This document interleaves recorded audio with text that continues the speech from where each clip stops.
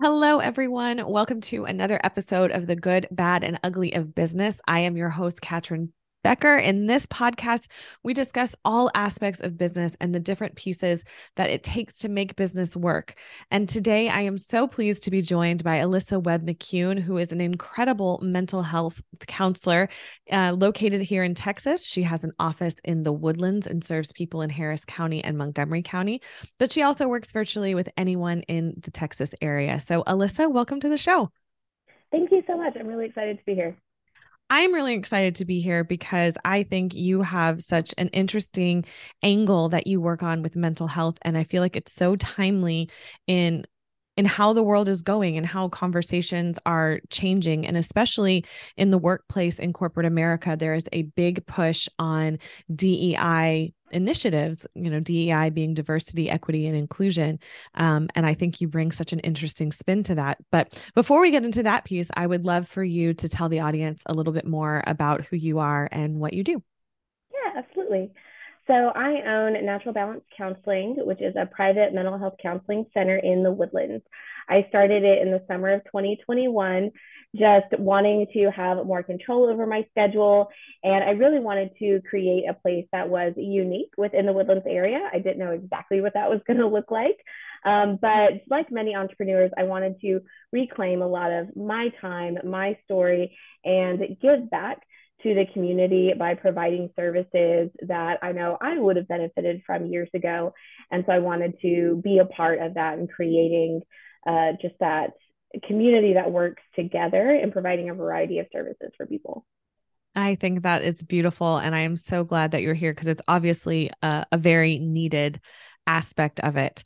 And so you have a bit of additional interesting spin on things where you talk a lot about sex. Yes, it's one of the favorite parts of my job. Within our counseling practice, we focus on just adult mental health.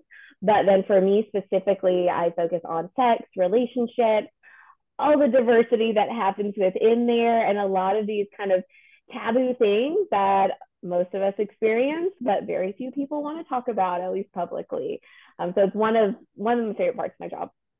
So now that we've got people, that are listening from the safety of their car, their home, Uh-huh. wherever they are, what are some of the main questions that you get or main themes of things that you work with that people would be interested to know? Mm-hmm. So one of the most common things I think I find is where people ask me, A, is this normal? So they'll bring up a sexual question, whether it's about libido, whether it's about maybe an interest or a fantasy they had, or it's maybe a disconnection with a partner. And they'll be like, am I just weird, right? Am I just the outlier? This has never happened to anybody before. And in every single case I've so far ran into, it was the you are okay, right? And so I think just normalizing so much of sex and just the diversity of sexuality and diversity of experiences and normalizing these things is so important for people throughout their journey. Why do you think sex is so taboo? Like still to this day. I mean, I know there's some, Mm-hmm. Puritan starts to it, but why are we Mm-hmm. still so why is it so difficult for us? I think here in America, you mentioned about like that Puritan foundation. I feel like a lot of that is still, it's just so deeply embedded in the culture. It is so hard to pull out of, even for people who aren't actively prescribing to a purity belief or maybe even aren't actively spiritual. It's so ingrained in just American culture and westernized culture of sex is something to be kept secret, that sex is something to be kept hidden. Reverence, which there is an appropriate time and place for sex to be kept in reverence, but the secret side of it so often it challenges people and it makes us uncomfortable. Sex is one of the most vulnerable things you can do with yourself, with another person, and also we just naturally often many of us walk away from vulnerability. We try to hide from it and protect ourselves from it. And so this idea of talking about sex in a public space or even with another professional can be really intimidating for a lot of people. So I have a farm. Animals do what animals do. Everywhere, right? Everywhere. Doesn't matter who's around, who's watching. My kids have seen it and it's a part that we, talk about like, why is the rooster jumping on the hen, mommy? Like, what's Mm-hmm. happening here? Um, but so that's what I find so fascinating. Humans, as just slightly more evolved animals, and Yes. make it this sort of secret, vulnerable thing. Whereas the animal Mm-hmm. kingdom, there's none of that. There's no shame. It's just everywhere.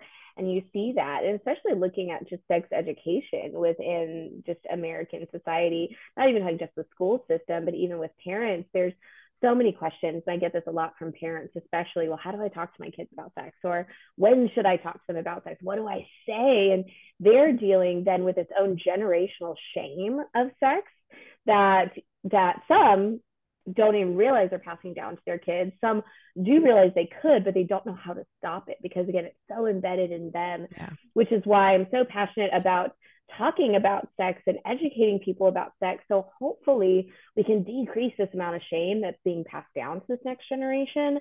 And so over time, sex will become something that we can have a conversation about and feel comfortable about it, that there's not this shame and embarrassment, and that people have access to appropriate and healthy and accurate sexual knowledge. You're so right. I mean, the generational trauma and the things that's passed on through our shared stories and DNA, it's something for sure. Oh, definitely. And we talk about that in the counseling room about just validating people's experiences and what they've been through that compounded that shame just for them. But then also, what can we do to help them find that healing? So then, when they are working with this next generation, to make sure that they're giving them all the tools possible so that they're able to lead healthy sexual experiences in life. All right. So bringing this back, I mean, this is fascinating and I could ask you a million questions, but I am trying to be mindful of our business, Mm-hmm. side to this podcast. So bringing it back into business, I mentioned at the start of this about DEI initiatives and the push that gets. And I feel like that is such an interesting subset of this because as a society as a whole, we're already uncomfortable talking about sex in all capacities. And Yes. then we add in maybe some of these alternative choices that people are feeling, aside from any sort of race aspect, but just the diversity, equity, and inclusion of alternative lifestyles and alternative choices. Mm-hmm. So for, a business owner or a manager of a company, anyone who's got other people on their team, anyone who works with anyone really, what kind of advice could you give to them for helping them to overcome any uh, discomfort that they might feel about having someone on their team that has maybe a different lifestyle choice than themselves? Mm-hmm. So the first thing that I do when working with people like that is I try to find something that can ground them into what is true for them, something they're already bought into. Typically for business owners, this is your brand. What is your brand? What's your mission statement? For most people, it's open, accepting, connecting, support, those types of words, right? Yeah. And so, okay, you're already bought into that. And then we look at how diversity, equity, and inclusion, and people who do have alternative sexualities, lifestyles, how does that and your support or actions towards them incorporate into your brand and your mission statement? Because you're already bought into this. And so we then expand from there. So looking at what does it look like if you genuinely believe in support and community involvement, for example. Okay. Are we showing support and community involvement? Example, when we use very heterosexual normative language in our paperwork, in invites, right? When you're talking to people or you make assumptions. Or does that feel supportive? Run all assessments. Does that feel supportive? Is that involved?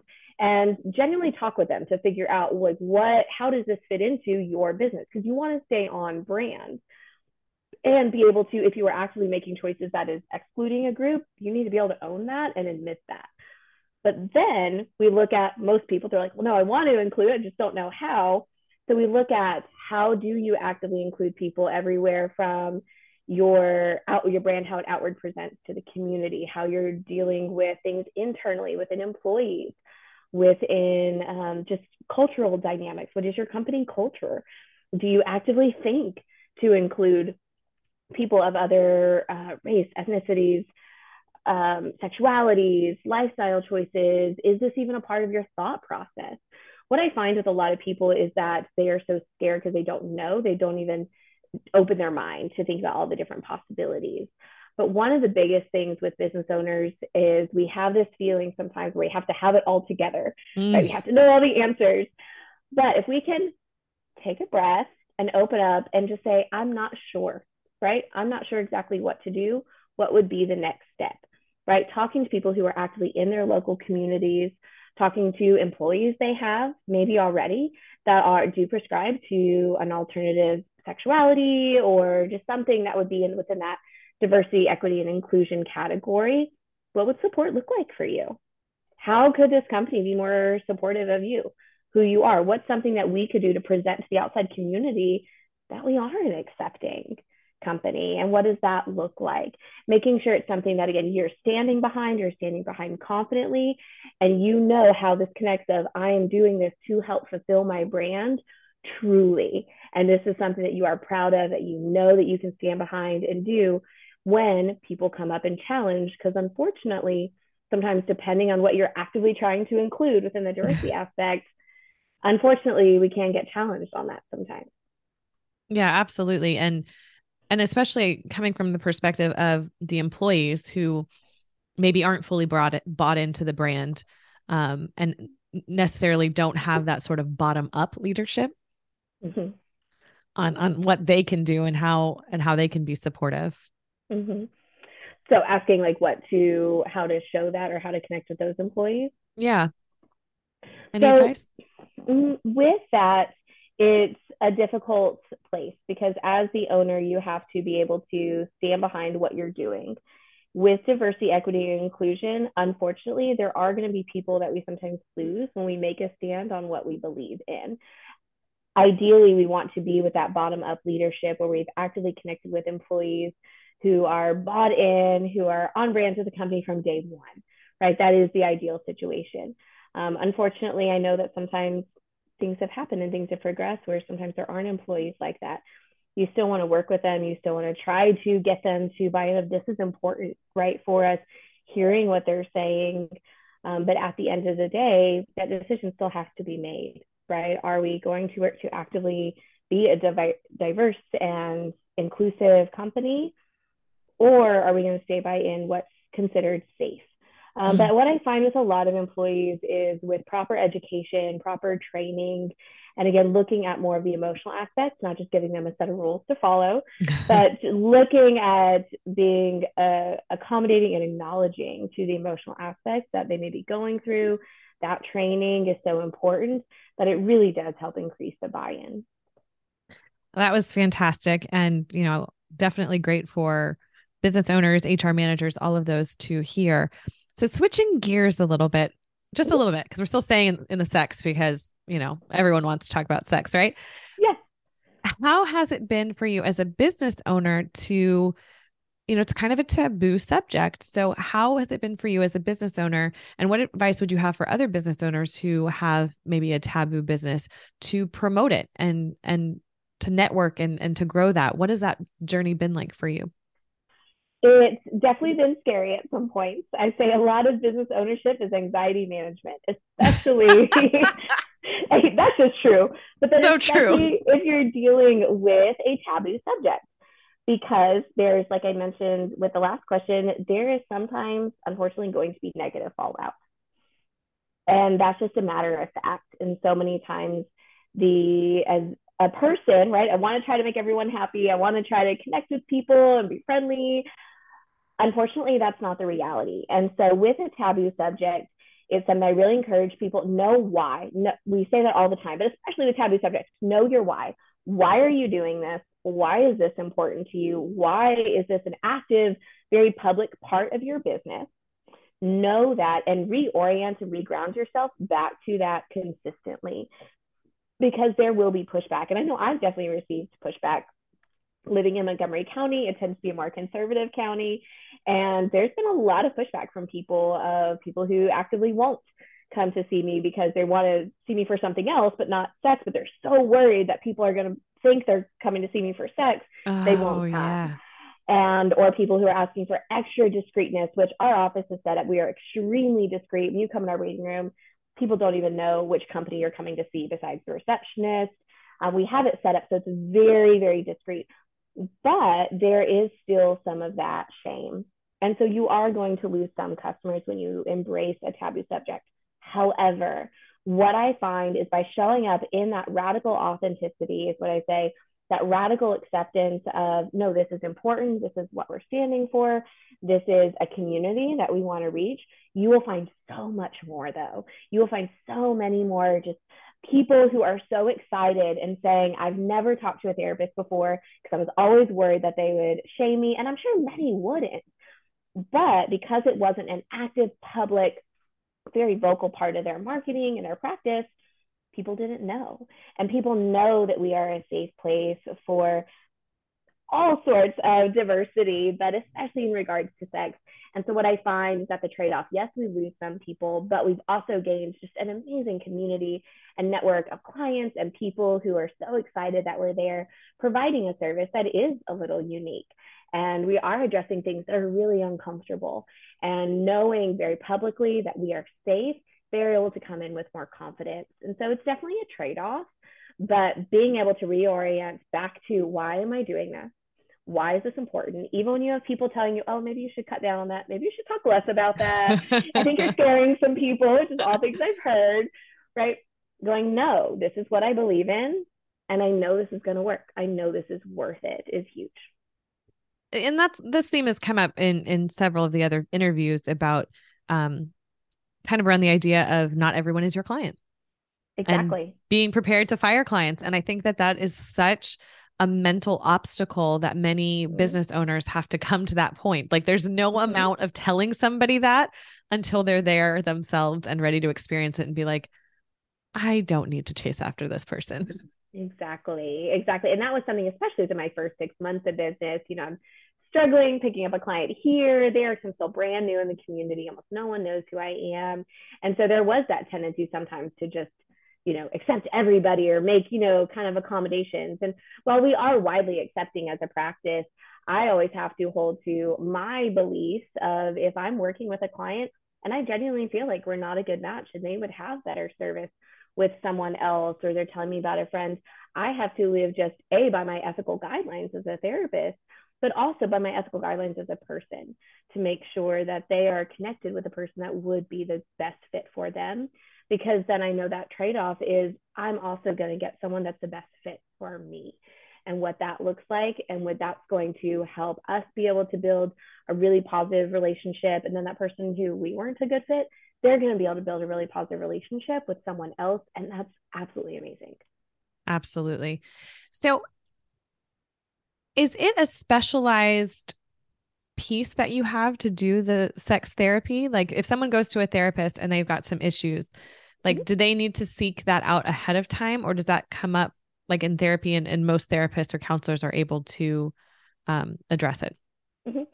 So sex isn't, unfortunately, it's not something that is really widely taught within our master's program. So just as a reminder for people, to be a therapist, you do have to have a master's degree and then have your state licensure. So what I'm actually currently working on is my doctorate in sex therapy, where at the end I will have the full certification. It's called ASECT. So the American Association of Sex Educators, Counselors, and Therapists, I believe. And what that is, it's a certified program that makes sure that we are educated on all the different areas of sexuality, everywhere from how to incorporate within the therapy aspect, but also the educational aspect too. Everywhere from sex education, sex with someone with a disability, sex within alternative lifestyles, sex within the geriatric population, and everywhere in between. And so when you look for someone, if you're wanting someone that's really specifically with sex, looking for someone that is on that ASECT listserv, which you can I'm going find to have to put that online. in like the show notes, because Yeah, absolutely. Absolutely. That will give you a confidence that they will be able to address it. However, there are some therapists who are in the middle of their training, like myself. I'm almost done, but we're in the middle of that training and just getting that certification completed, or people who've maybe done their own work. And there you can just call and ask directly, hey, are you comfortable dealing with sex? What's your training in regards to sex? And they should be able to give you a specific answer, different programs they've been through, education that they've earned, stuff like that. well, that's really good to know, because I'm sure most people don't I mean, first of all, most people probably don't even know like what to even look for and ask for when they're thinking maybe I need therapy. And so, Mm-hmm. especially if it's in that realm, to know that it's a specialized part of the practice. Yes, a really good website I like to recommend to people is Psychology Today. And there you can filter out therapists through specialties. And you can actually find people who list sex therapy as a specialty. And then anyone that comes up, you'll be able to call them and be able to verify. Oh, this is fantastic. Well, I appreciate you spending your time here so much. And I know that you also have a book on Amazon called Intentional Self Love. So I'd love to end talking a little bit about that and promoting that book. Yes.